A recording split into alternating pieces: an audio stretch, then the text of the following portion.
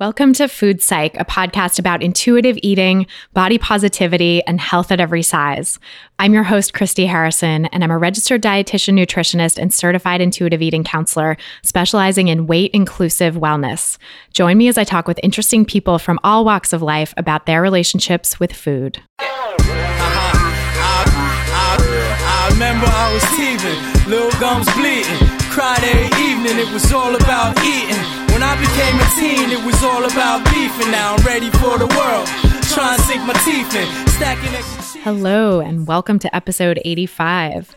And Happy New Year. This is the first episode of 2017, so I hope your year is off to a good start. But I know that this is a pretty difficult time of year for anyone who's struggling in your relationship with food and who is trying to avoid getting back on the diet roller coaster, because there's so much temptation around you, right, at all times right now. And temptation in terms of, try this. This is the diet that's going to work. Or this isn't a diet, it's a lifestyle change. Or this is a healthy, wholesome, plant-based plan that has nothing to do with dieting, but P.S., you might lose weight, right? There's all these insidious messages now about different things that are going to change your life and make you healthy, quote unquote. And they sell themselves as not being a diet. Like, that's really the culture we live in right now, is that diets don't want to be marketed as diets. And so they're going to say all kinds of great marketing gimmicks to get you to think they're not a diet, but they're actually a diet.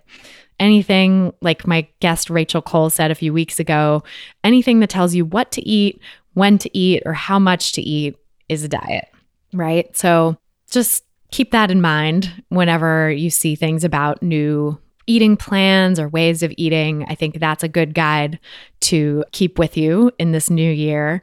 And I wanted to bring you today's episode because I think it's got some great information about staying strong in the anti-diet movement. My guest is Anne-Sophie Reinhardt, who is an anti-diet coach, and she has her own journey with body image and a disordered relationship with food that she's going to share with you all in just a moment. And it's a really great, powerful story. So I can't wait for you to hear it.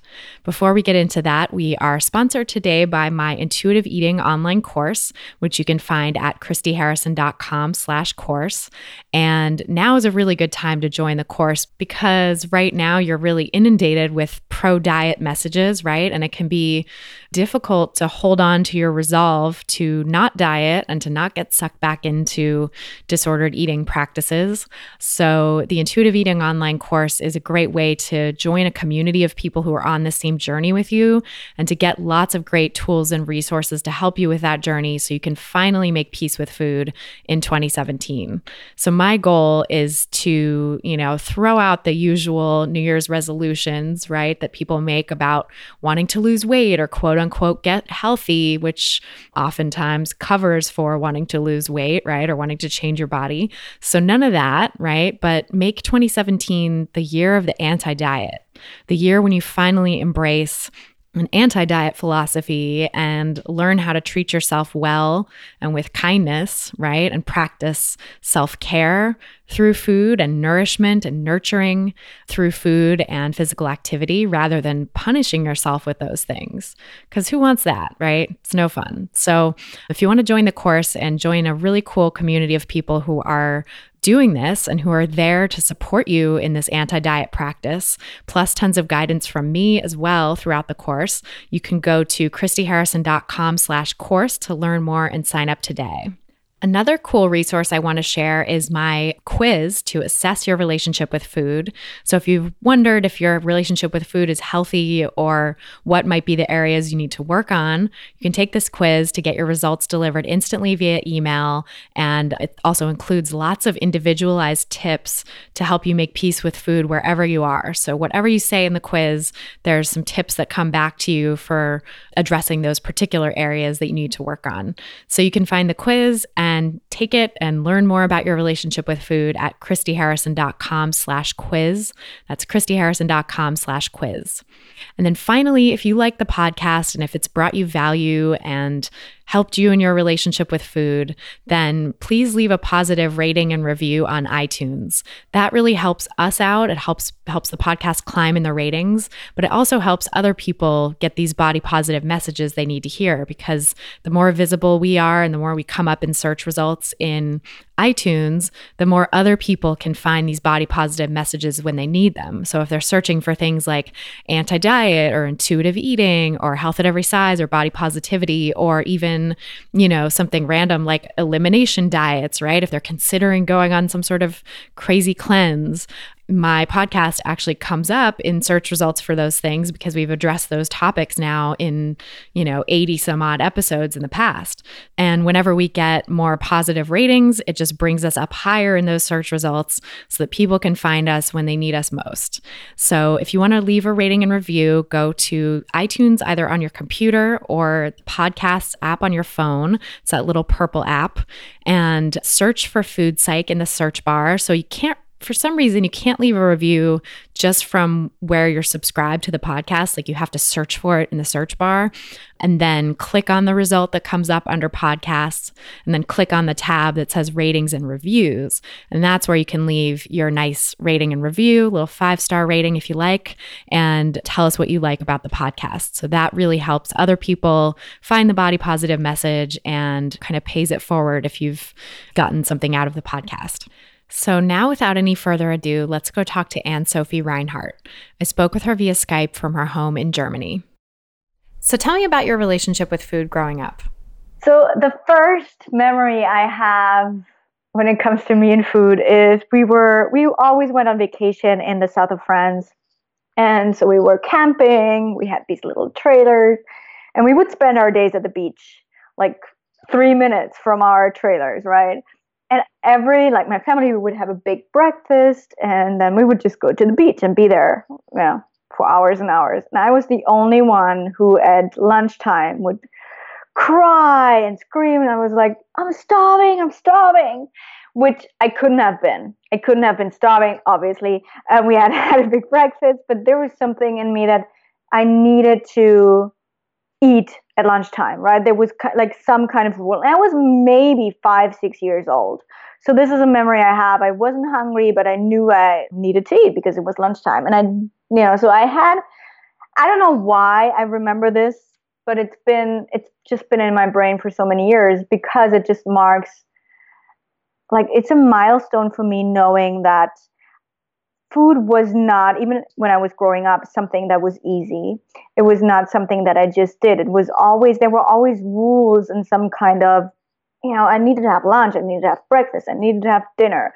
Like, I needed to have these things. I couldn't skip them, otherwise something bad was going to happen, or, I would maybe be hungrier before dinner when everyone else was not hungry yet, or some of these things. But there was always an aspect of unease when it comes to my relationship with food.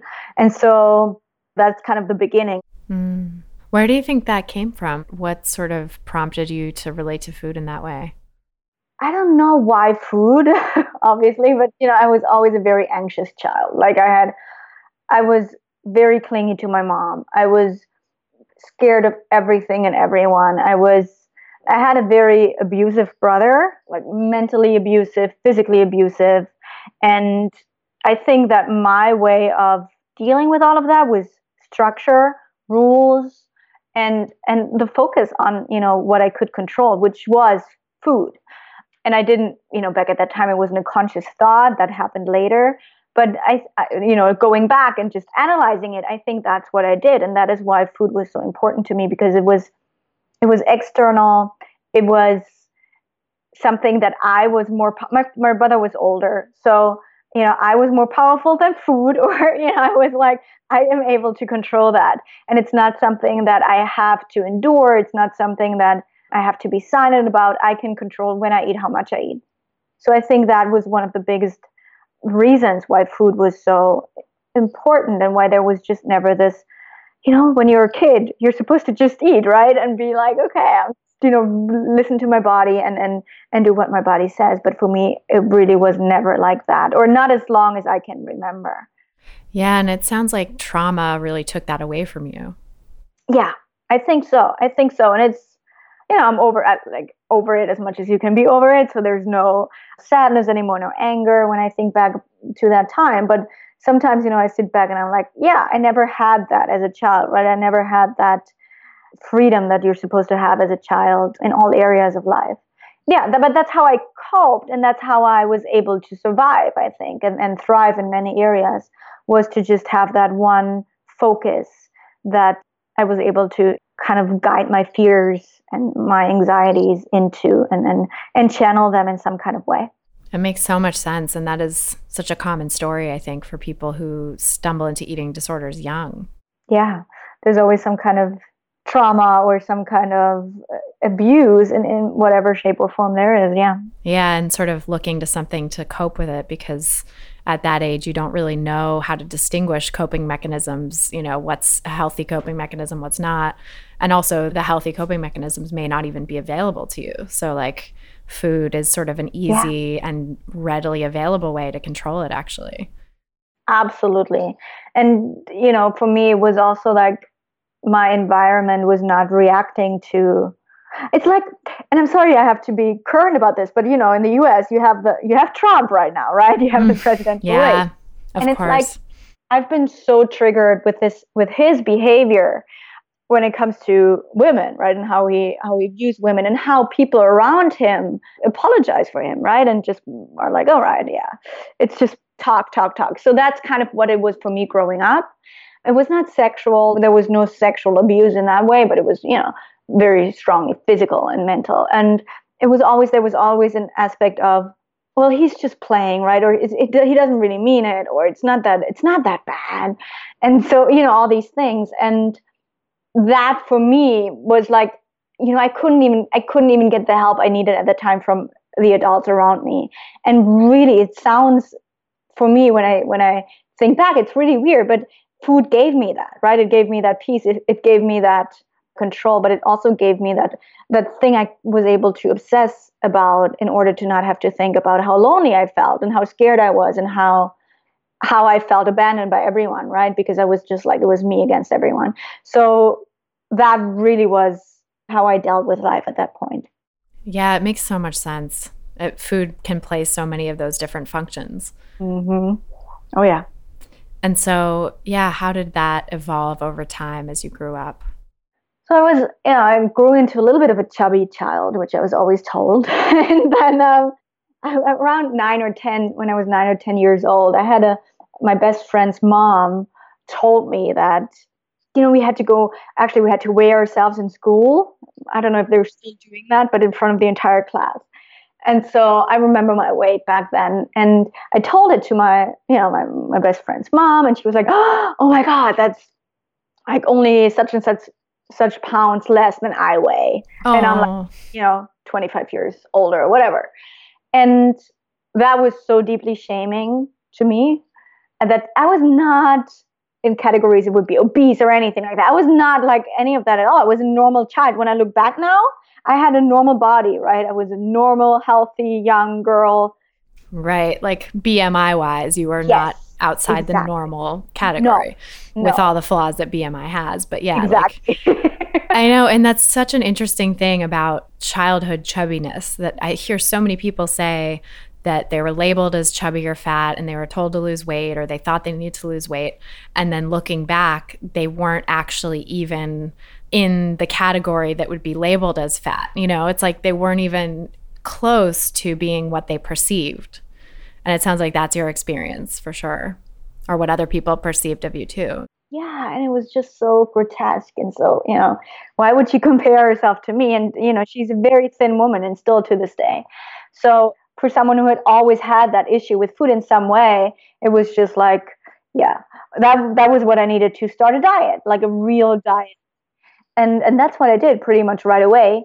And then, I stopped eating at certain times, and I stopped eating certain things, and I started to exercise a lot, and lost weight pretty quickly, because I was when I wanted something, I got it. Like, that's it. I just did it.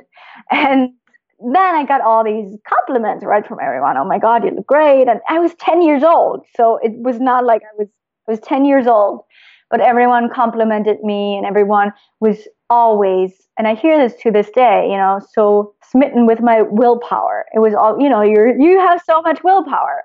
And how can you sit here at this table and not eat while everyone else is eating? So, it was always about this willpower, which obviously I was miserable inside, and it was had nothing to do with willpower. So that's how it started. And then after 3 or 4 years of this dieting, I just slipped into anorexia, and was not diagnosed at this point, but many years later I was diagnosed with anorexia, and I just ate very, very little, I exercised a lot, I lost my friends, I lost my social life, was a child who was always creative and adventurous, and was doing things, and I danced, and I played the guitar and the piano, and I had all these things, and I stopped doing everything, and the only thing I did was school, not eat, and work out. So that was like my youth, right? My childhood, and then my teenage years, and then it just went up and down. I went the opposite for a while, and just couldn't stop eating. I binged all day, every day for months, and gained a lot of weight in a very short amount of time. And then it went back to me not eating. So, this struggle lasted for about 14 years. Yeah. So it was like my entire youth, right? Those years when you're supposed to have fun, right? And not worry about anything. That was my food struggle. Yeah. And it was, again, I say that, and I'm not sad that I had it anymore. It's not like, obviously, how can you regret that? It just happened. But I'm deeply grateful that I was able to make it through those years with what I have, with the skills that I had to pick up somehow along the way, and that I was able to make it out of this situation with my brother somehow with everything intact. But it was certainly, eating disorders, they grab you, right? And they have you, and it's so hard to get out once you're in there. And so I wanted out, and I tried many times. I tried therapies, and I tried clinics, and I wasn't ready. I just was not ready. And so I had to be at a specific point, at a specific time, right, to just say, okay, enough is enough. I want to heal. Yeah. Did someone send you to those clinics and therapies, or did you check yourself in because you knew you needed help? So I remember I was an exchange student in the US, and when I was there only for 6 months. But I remember that at that point, for the first time, I really saw how messed up my relationship with food was, and how everyone else, all the quote unquote normal teenagers ate. And that's when I called my mom, and I was like, when I come back home to Germany, I want to have therapy, because something's not right and I'm not happy. But my therapist, after 3 sessions, sent me then to a clinic, and that was just not the right thing for me at this time. Therapy, I'm convinced, would have been the right thing for me, to just stay in therapy, be at home, and still somehow in my environment, and not be sent off again after being gone for 6 months. And then I escaped after 3 days. I was like, no, this is not for me. So you are not ready for that kind of intensive treatment? Absolutely not. No, I still asked all the time. I asked about, can I go outside and walk? Can I exercise? I tried to not eat, to skip meals. I was not ready. I was so scared of gaining weight at that point. Yeah. When did it become about the weight and sort of the body image stuff start to be a real piece of it? Was that around when your friend's mom said that to you? Yeah, I think that's but it's so difficult to say, because, I have all these memories thinking back about body checking, and age 7, 8, especially after dinner. We had, my parents had a lot of friends over at that time, all the time. They cooked, and, lots of food all the time. And it was a fun time for me, and for my sister and everyone and other children. But for me, it was also always about this, or, just checking, what does my body look like now that I've eaten, or that everyone else has eaten. And there was always diet talk, in our family, and those, circle of friends, people talked about dieting, and they were on diets, and it was about gaining weight. And so there was always this kind of an aspect there. My brother struggled with his weight, so I had him being a role model or something. He was counting calories. My little sister was put on diets. So it was a big thing in our family. So it was just always present. It was always there.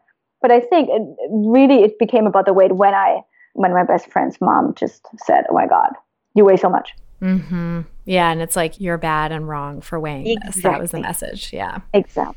How could you? Oh.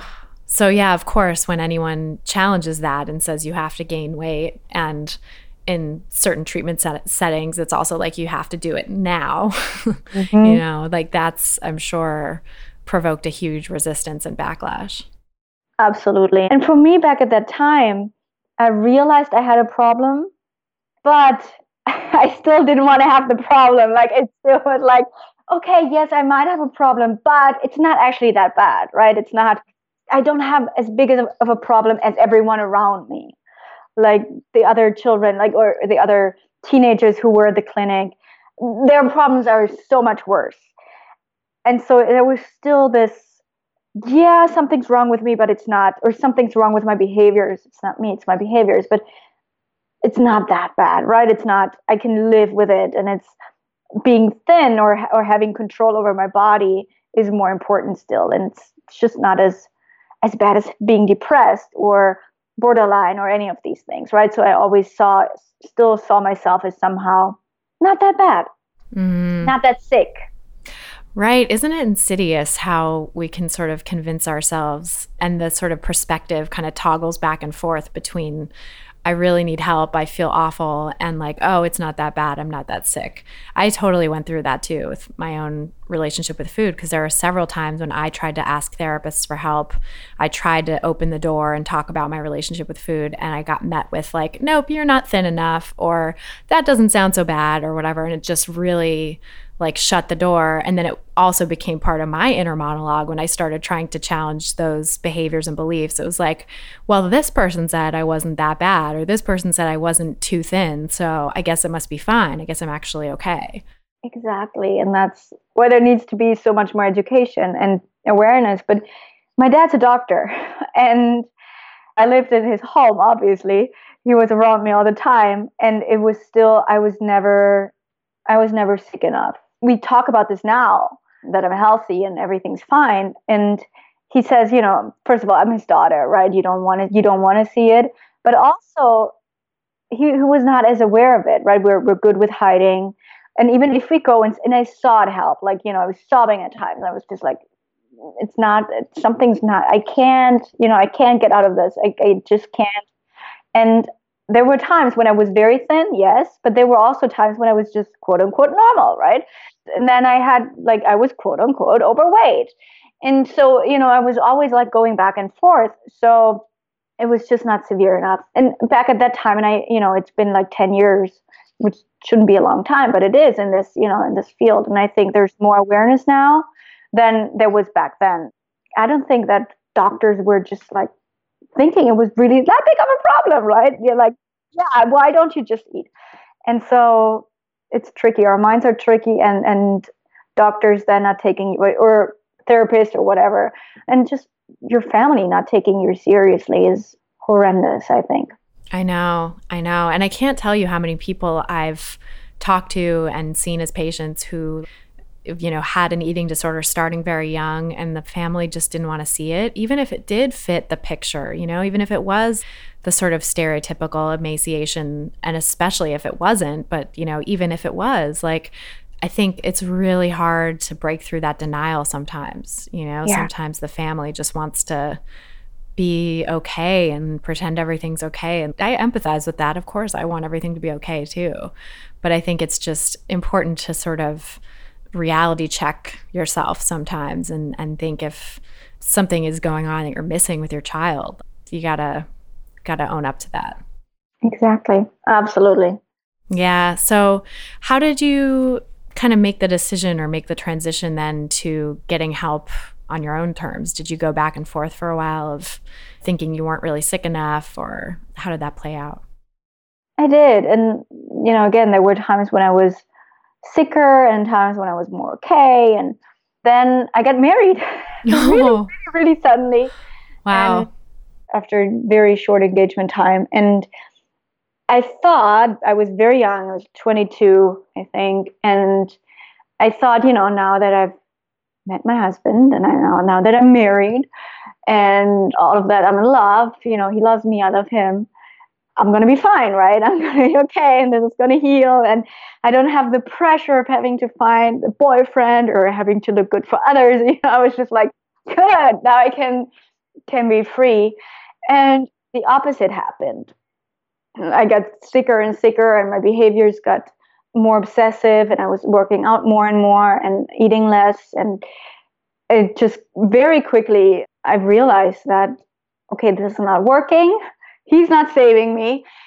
And I need to, because I was really, at that time, things were evolving so quickly, and I was working out so much. For me, at this time, it was really about the working out and exercising all the time, that I was just weak. And I had this moment one night coming back home from the gym where I was so weak, like physically so exhausted, that I just didn't want to do it anymore. I was not able to go back to the gym for another session and for another thing. And so that was like the moment I realized that I want help. Like, I do not want to do this anymore, to continue to fall apart and to hurt myself so much.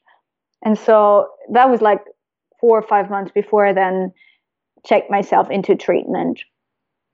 And it took a while for me to find a place.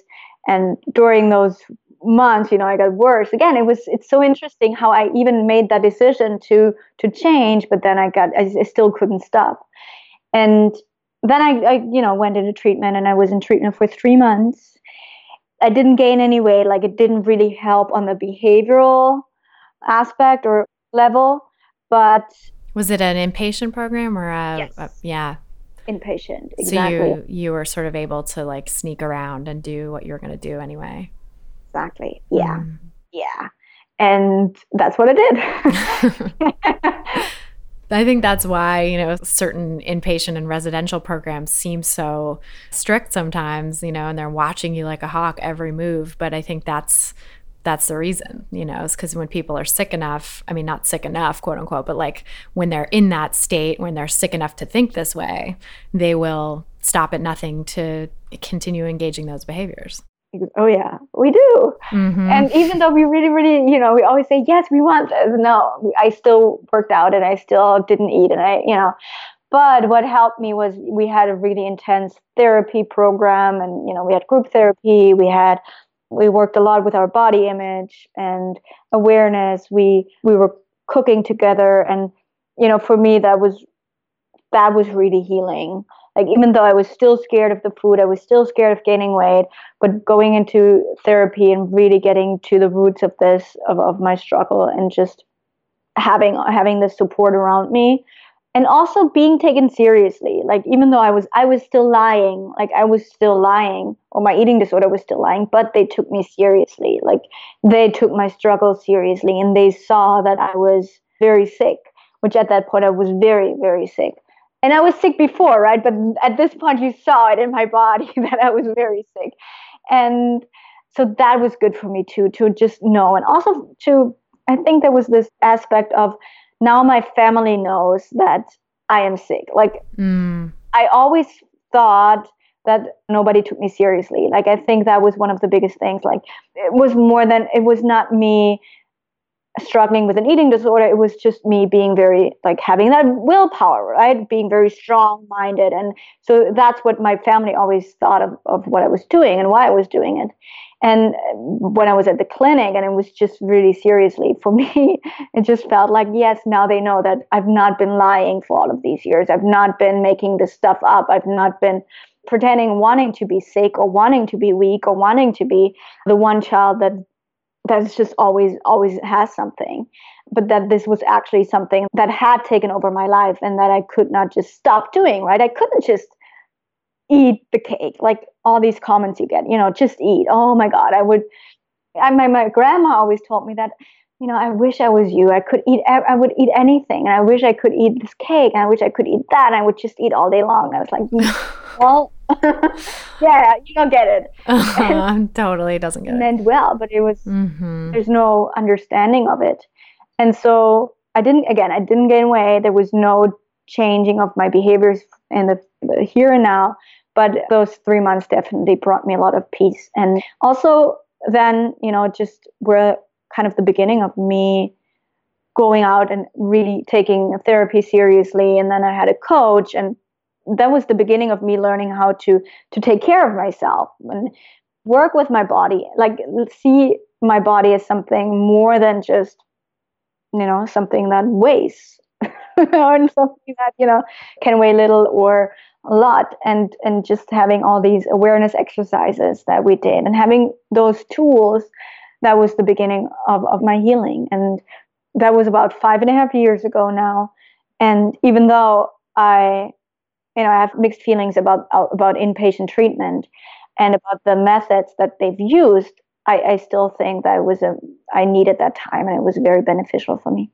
Yeah, it sounds like it set the foundation and set the stage. Exactly. And then what did you do in therapy and sort of in your life at home to support that and to keep moving forward with your recovery? So I was lucky in that I found a great therapist who supported me in the transition, because it's really easy to come home and then go back right to what you've been doing before. And again, I was doing that on the behavioral level, but she really just helped me to, I knew why, at this point, I knew why I was doing what I was doing. I knew, it came from my relationship with my brother. That's how it began. But we didn't just work on the core of it, but we also started to work on what can I do now, right? Therapy for me oftentimes is just, you go back into the past and you talk about that. But she really also took me into the present and it helped me to use what I knew about myself and about my relationship with my brother to start to see my worthiness as a person. Because up to this point, I was not a worthy person. I was what my brother had told me I was. And I was a bad girl. I was not anything. And I was, all these things he used to tell me. And so we started to basically build my self-worth, right, for the very first time. And she was not focused on the food aspect. She was specializing in it. So it was like she was an eating disorder therapist. And she talked to me about that a little bit, but she didn't give me meal plans or anything like that. She really focused on me, on my emotional well-being, while obviously looking after me and looking that, I don't completely fall apart on the food aspect, on the eating aspect, the behavioral aspect. But it was just also, we talked a lot and we worked a lot on that self-worth, which I had zero self-worth at that point. And then, when you build your self-worth, your body becomes less and less and less, your exact weight becomes less important over time. And so that was what we worked on mostly. And at home, with my husband, I still had that. He cut out specific food groups. And so that was very challenging for me at that point. I still went to the gym, or I started going to the gym at a certain point again. But by going through therapy and taking that seriously, and then also I read a lot of books, which at that point started to come out and being published, and just learning a lot about this. And also building a life that was more than just me and food, because that's what it had always been. It was just me and my workouts and food. I began to journal again. I began to blog. I began to do a podcast at that point. I had friends for the first time in a decade, and I've had, meaningful conversations, and I began to really live again while I was doing the therapy and everything. And that, all of these things together help to, just with tiny baby steps, like every single day, it was like a decision. Today, I'm not going to skip breakfast. Today, I'm not going to go on a juice fast. Today, I'm not, because all of these crazy ideas, I had them. And it was just like I was being triggered every day, but it was a decision. And then there were good days and bad days, as you probably know. It's one step in front of the other. And that's how I very slowly recovered. I like that metaphor a lot, because it really is just such a step-by-step, slow journey that you can't just do overnight. And I think sometimes when I'm speaking on this podcast, with so many years of recovery behind me and talking to people who have years of recovery behind them, the people who hear it might be like, oh, I should just do that, and it's like, it's great to have that inspiration. But I also think people need to know that it is such a slow journey, and you have to kind of just keep putting one foot in front of the other and doing little decisions, because that's like where the rubber meets the road, with recovery. It's like you can sort of think in grand terms about how you want your life to be, and these sort of ideas about giving up the eating disorder and being happy. And I think that's great for like a guiding light and an inspiration to keep moving towards. But if you don't keep also doing those daily practices, you're not going to get there. So it's kind of both. Absolutely. And it's when you're in this journey, when you're in the grind of it, it sucks at times. You don't want to do it. You don't want to do it again. You don't, want to face the struggle again. It is a struggle at first. It is, right? It's not an easy thing. It's not an easy decision. The steps are not easy. They don't feel intuitive. It's not intuitive to gain weight. Like, even if you know you need to, even if you know you feel better, even if you know all of these things, it's still, we're being told to always lose weight, right? It's not intuitive. And you have to gain weight. It sucks. But over time, it gets easier. It gets less scary. It gets, then over time, it gets less important, right? And it's just like it begins to change. Your brain begins to change, and what you focus on begins to change. But it takes time. It does not happen in a month. It doesn't, as great as it would be, but it just takes much, much longer than that. Yeah. And I think that's, your experience of like going to this treatment program for 3 months. It did give you a really great base, but it also didn't fix everything in the 3-month period by any means. Like you had much more to your journey ahead of you. So I think that's another important thing too, if like anyone's considering treatment, to know that treatment is huge and it can certainly boost your recovery and give you a great jumping off point, but also like you got to keep doing it. You got to just continue down the road for a long time. Absolutely. And you won't get out and your life will be amazing and everything will be fine and great. And as great as that would be, it's just that's not how it works. No, I know. Unfortunately, it's not how really anything works in life, actually. No, it's true. Yeah. So how do you think you started accepting your body? Like, what were some of the moments or the ideas or tips or something that really registered?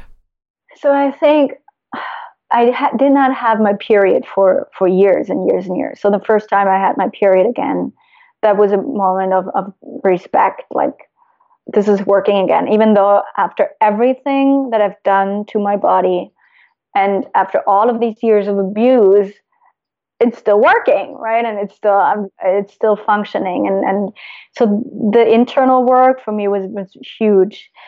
But also then as I began to have more energy because I was eating more and I was not so severely underweight, I just felt so grateful. I just felt so grateful that I was able to move throughout my day without feeling dizzy all the time, without, shaking and all of these symptoms that I had.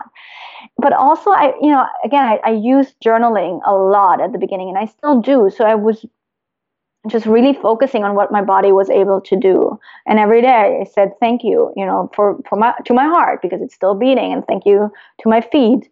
And just, I felt really silly doing that at the beginning. It was just like, yeah, right. What, I still want to be thin, but it was just like, but that was a practice that I did. And that, because journaling just felt very natural to me, and that I tried to do at least 3 things every single day, to list 3 things that I was so grateful for. And that's what I focused on. I really made it a point of practice of gratitude, and not just a thing that happened here and then. And so that was that. So the internal work, and then, I got pregnant after 2 or 3 years. Like I was doing very good food wise, eating wise. I didn't have any, eating disorder thoughts, or not, the big eating disorder thoughts anymore. And I got pregnant, and that for me was like the biggest thing ever, because everyone told me that I was not going to have a child, because even though I had my period back and everything, my body was just like so broken, and it happened. So that for me, growing this child, and it, I always say that obviously not everyone has to get pregnant to appreciate their body, but it's just like, It happened to me, right? It was part of my journey, and growing this child was just, even though I gained a lot of weight and I, again, faced a lot of comments, it didn't matter at all. Like it was just like I am capable of doing this. My body is capable of doing this. And that was looking at my body in a completely different way, right? In a completely different light than, again, just this thing that had to weigh a certain weight or weigh as little as possible. And then, but what I also, when I talk about this now, what I did at the beginning was touch.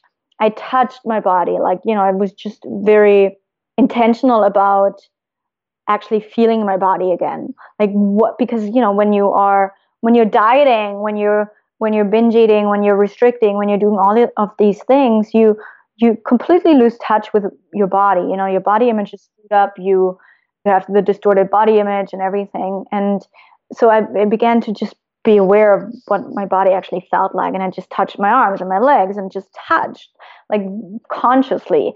What does my skin feel like? Where does my body end? Where does it begin? Because I had no concept of that anymore.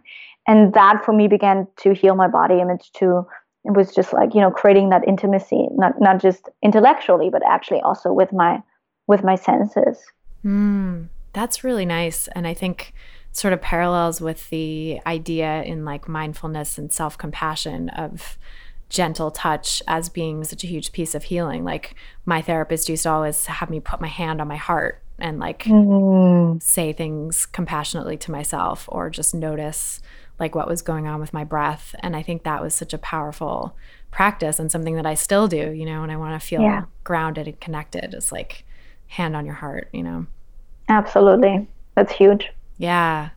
I love that. And it sounds like you really had a moment with your pregnancy, at least, of being aware of your body's greater purpose and allowing those comments to roll off, or those body image concerns to roll off, because you had a sense that your body was doing something really profound. Absolutely. Absolutely. And it was, at the beginning when I found out I was pregnant, there were these thoughts, right? You will gain weight. But it really didn't matter. And I was huge. I was big. I'm a very short person, and I was as short as I was, round. And I was very pregnant. It's what my mom always said. You're just very pregnant. And I was very pregnant. And there was no thought of how will I get the weight off after he's here, my child's here. And that was not an issue. And that for me also was a confirmation of my work, right? The work that I had done for all of these years, that, it actually works. Like if you have a strong body image, and if your body is more than, again, just what it weighs, if that's not the most important thing about your body, then you can get pregnant, you can gain a lot of weight, and you really cannot be faced, or, you can manage it without falling apart or feeling really, really crappy about yourself. And at the beginning of my pregnancy, I ate a lot. Like I was hungry all the time. That was one of the concerns I had, because I felt like, is, my binge eating coming back? Like, because I had struggled with that severely at a point too. And I was just hungry so much. And that subsided after like 3 months or so. And I was just like, okay, that's a phase. That was part of it. I needed it. But that was, for me, that was where a little bit of the fear, not because of the weight gain, but because of the behavior. Because I thought, am I slipping back into food being so important? Like me not ever feeling like I'm satisfied with anything I ate. But I rolled with it. Like I listened to my body, I rolled with it. I worked on my fears. I acknowledged that I had the fears, and I journaled on it, and I talked about it with my coach. And then I was just like, okay, now it's gone, right? And I'm back to the way it's been before. And so, again, it's just like always using the tools and always trusting your body, like work on body trust, that your body knows what it's doing. And that if we don't interfere all the time, there's, it's not this greater wisdom. Yeah. And I was just going to say, it sounds like it was a really profound practice of trust and just letting be, to say, okay, I have these fears, but I'm going to listen to my body and let it do its thing. And as you suspected, it did normalize, and it did stabilize. And it wasn't you falling back into binging. It was something else, it sounds like. It just was me being hungry. Yep. Exactly. What do you think helped you cultivate that sense of body trust in terms of like, did you read anything or were there any concepts or ideas that kind of clicked for you in that regard? Or was it just that same slow kind of building up of trust? It was the building up. And I think, back at the beginning, I threw everything I had at, my eating disorder. I was like, okay, I'm just going to try meditation. I'm going to do the journaling. I'm going to do Reiki. I'm going to do everything. And at that point, I had so many tools that I had learned. And I was doing yoga. I was doing so many body positive activities, and I had them in my life, and I had so much support, and from people, from Reiki masters, from meditation teachers, from books I read, and from just I also had met a lot of women online who had gone through eating disorders, who were completely healed. So I had a lot of role models, and I just had all of these positive people around me that I was able to not just trust my body, but also trust that my body was not so different from everyone else's body. It's not like you always believe, yes, it can happen to everyone but me. Right. And I was at this point where I was like, no, it happens to everyone and me. And it was just, that happened though, through the constant work on myself.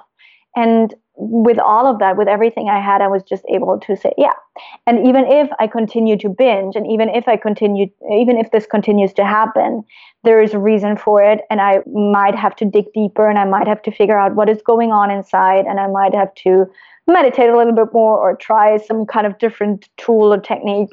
But there will be a solution, and there will be, if I need to do this now, there is a purpose for it. And so that was a strong belief that I had gained throughout just healing so many different aspects of my struggle, that I was just like, I was so strong in my recovery at this point that it just worked for me. And, a year or two before, it might not have, right? I might have completely freaked out. And I actually think 2 years ago, it would have been too much. But at this point, I was just down, I had been down this road, and I had been doing this for a while. So it was good timing at this point. Yeah, absolutely. What was it like once your son was born? The best. He was born, and he looked at me, and it was like my dad looked at me. And it was just like, so that was a little bit weird. But after that shock, no, it was great. It was funny though. I was not able to eat for a week. Like I couldn't eat, mentally. I just couldn't eat. No appetite. No appetite. And when I ate, I was like, oh God, it feels like I just can't swallow this. And again, that was me, saying, and I was talking with my midwife and, everyone, and it was just like, what's happening? But again, it was a normal reaction that I had. Some people eat a lot. I did not. It was just like the overwhelm from, giving birth and everything that happens with your body, the hormones, everything, that I just couldn't eat. And after a week, it was gone again. Everything was normal. But so that was another transition that was just happened. And it was great having him. I was getting a little bit frustrated with not being able to move as much as I wanted to, because at that point I was back to liking movement and not being obsessed about it. But I was like, okay, let's try this. And everything was very slow. But he taught me so much, and he still teaches me so much about intuitive eating and just listening to your body.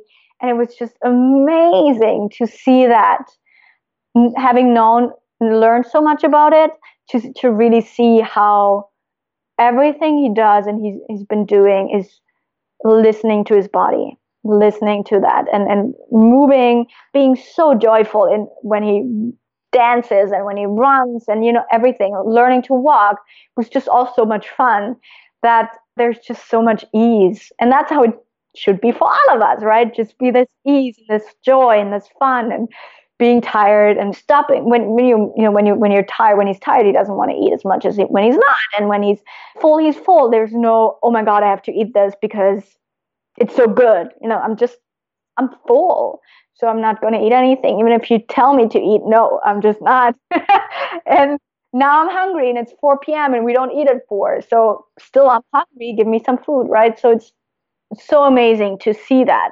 And obviously I'm praying and I'm hoping that he can do that he stays as innocent as he is right now when it comes to this whole body image and food struggle that's out there. Yeah. Well, and it seems like what you went through and your own kind of experience of learning to trust your body again, I'm sure will influence how you help him trust his body. So it seems like you're set up well to encourage that in him going forward. I try, and it's so funny because I was convinced I'd have a daughter. Like I was convinced that this was a girl. I needed to have a girl, and I was gonna have a girl. And well, obviously he's not a girl, which is actually, I was then, but while I was preparing to have a girl, I was thinking so much about how I was going to raise the aspect, right, of food and how this was going, because it's so hard, I think, for parents to know that this issue is out there. Children talk about it. People talk about it. The media, the magazines, everyone talks about diets and macros and protein and this and that, and eat this, don't do that, look like this, look like that.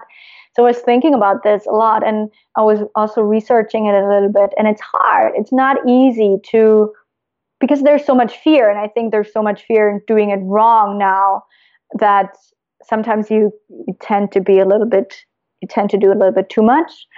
But I think that I try not to make it an issue at all. Like, this is what I'm at right now. Like, food is food, your body is your body, and we use our bodies to move, to have fun in this life. We take care of our bodies, and we eat, right? And we eat chocolate, and because, well, he doesn't like chocolate, but we eat candy and we eat like healthy things, and which is also ironic because I love chocolate and he does not at all.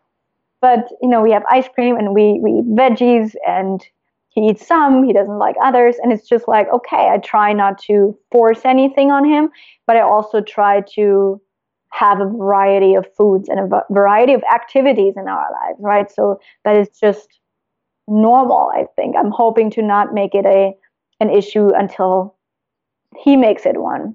Mm-hmm. And hopefully he can avoid that pressure. Yeah. Oh, yeah. Which he's a boy. Like, boys still have it easier than girls, even though it's been getting a little bit more and more on boys too, but it's still easier. Yeah, I think the pressures on women from such a young age in media are sort of extreme, and yeah, that exists for boys and men to some degree too, but definitely not as extreme, I think. I agree. And I have a little cousin who, I don't know, she was 4, 5, 6 years old, and she already knew about proteins and carbs and all that. And as much as I was focused on food, I did not know these things at that age. And so that broke my heart when I realized how educated she was around food already at such a young age, which from just by picking it up, right? From everything that's around us. And so, yeah, as much resilience as we can build, and as we can also, be a role model. I think that's really important. So that's our work. I think that's our generation's work, to just not just for our own children, but for just everyone, right, who's growing up now. That's so well said. I think it is. It really is our work. And maybe that's why it's no coincidence that there are so many women kind of coming to this and doing this work as coaches and, nutritionists and stuff now too, that we've gone through it and want to help change the world. Let's do it. Yes. Yeah, right? I'm with you. I'm so glad. It's incredible to connect with people around the world, literally. It's like you're in Germany and doing this incredible work there. And I'm so lucky to know you and to have stumbled on you. So thank you. Thank you. Obviously, you know how I feel about what you're doing. So I'm so honored to be talking with you about this today. Yeah, this is fantastic. And so tell us a little bit about career-wise, kind of how you made the transition to work in coaching and what you do now and where people can find you. Sure. So it happened very organically without me ever wanting to be a coach or knowing that there was coaches out there. But when I was in treatment, I started to blog because I had met friends online, and now they're quote unquote real life friends. But at that point, they were online everywhere around the world. And I was just blogging for the first time, actually being open about this, right? And sharing, this is what's going on. This is what treatment is like. And, well, just putting it out there. And then without the intention of ever having people find this blog, people found it, people I didn't know. And so that's how it started. I got messages, I got emails, and it was just like, this is very helpful. And then I had a lot of friends who were doing podcasting. So I started a podcast because that's what we did. There was no big intention behind it other than saying, okay, I'm doing this. This is my journey. I'm going to podcast about it. And so that's how it started. And then slowly I found that there were people who were doing coaching for a living, that coaching was actually a thing, that you could train to be a coach, that this was out there, and just got really fascinated by it. And I had, again, many friends. I met many people who were coaches, and then I was trained as a Mother Big Life coach and later as an eating psychology coach, and just very organically happened. But it's been the best journey ever, which is why I'm so grateful also that I went through the struggle with food, right? Because I'm here because of it now. I'm doing this work because I went through what I did. And it led me on this path to working with incredible women all around the world who are courageous enough to say, okay, I don't want to diet anymore. I don't want to hate my body anymore. I don't want to binge anymore. I just want to live my life and have a great life and not be so focused on my body and so focused on my weight. So what started out as me just sharing my struggle with eating disorders, it turned into me now working with women who want to escape diet prison and are just ready again to live their life and to not focus so much on counting calories and thinking about proteins and thinking about points and all these indexes and everything. So you can find me over at Anne-Sophie.us. That's ANNESOPHIE.us. And there are links to Facebook. And I have a Facebook group called Escape Diet Prison and a podcast that is called Escape Diet Prison. And yeah, I'm just sharing the great tools that are out there in order to heal and in order to let go of the battle that we engage in when we fight food and fight our bodies. Oh, I love it. I'm going to put links to those in the show notes and to my episode of your podcast also, because that was a fun one. That was a good one. Yeah, I love talking with you for that. So yeah, people who are listening, you can hear part 1 of this conversation by going to that episode. So thank you so much for being on the podcast. It's such a pleasure talking with you. Thank you so much. Really, it's been incredible being on the show and being able to share my story with your listeners. So that's our show. Thanks again so much to our guests for being here and to you guys for listening. And we'll be back again next week with another brand new episode. Meanwhile, I'd love to stay in touch. And the best way to do that is via email. So you can go to christyharrison.com/email to sign up for my VIP list. I'll send you info about new episodes of the podcast as they drop, as well as exclusive sneak previews of new episodes, exclusive giveaways and other special deals on the products and services I offer, special tips on how to make peace with food and learn to trust your body, and a whole lot more. Sign up at christyharrison.com/email. You can also subscribe via iTunes and leave us a nice rating and review, which is a great way to get the word out about the podcast and help other people find these important messages. Just go to iTunes from your computer or your podcasts app, type in Food Psych to the search bar, click on the result that comes up under podcasts, and then click on ratings and reviews, and you can leave a rating and review right there. And I really appreciate all the 5-star reviews and wonderful ratings that we've gotten because it's helped us climb really high right now in the rankings. So we're currently in the top 50 of all health podcasts, and that's really cool because we're competing against some of the diet mentality, sort of traditional weight management and body shaming types of messages that I'm trying to fight with this podcast. So we've really started to beat out a lot of the diety voices, and I'd love to continue climbing higher in the rankings to get this message out even further. So please leave us a nice rating and review. It's so very much appreciated. And thanks to everyone who's left reviews so far. The music you're hearing behind me now is by a band called AWOL, and the track is called Food, used under the Creative Commons license. Thanks so much for listening, and until next time, stay psyched. Stupid or scared, no work in the kitchen now. Who put you there in that perfect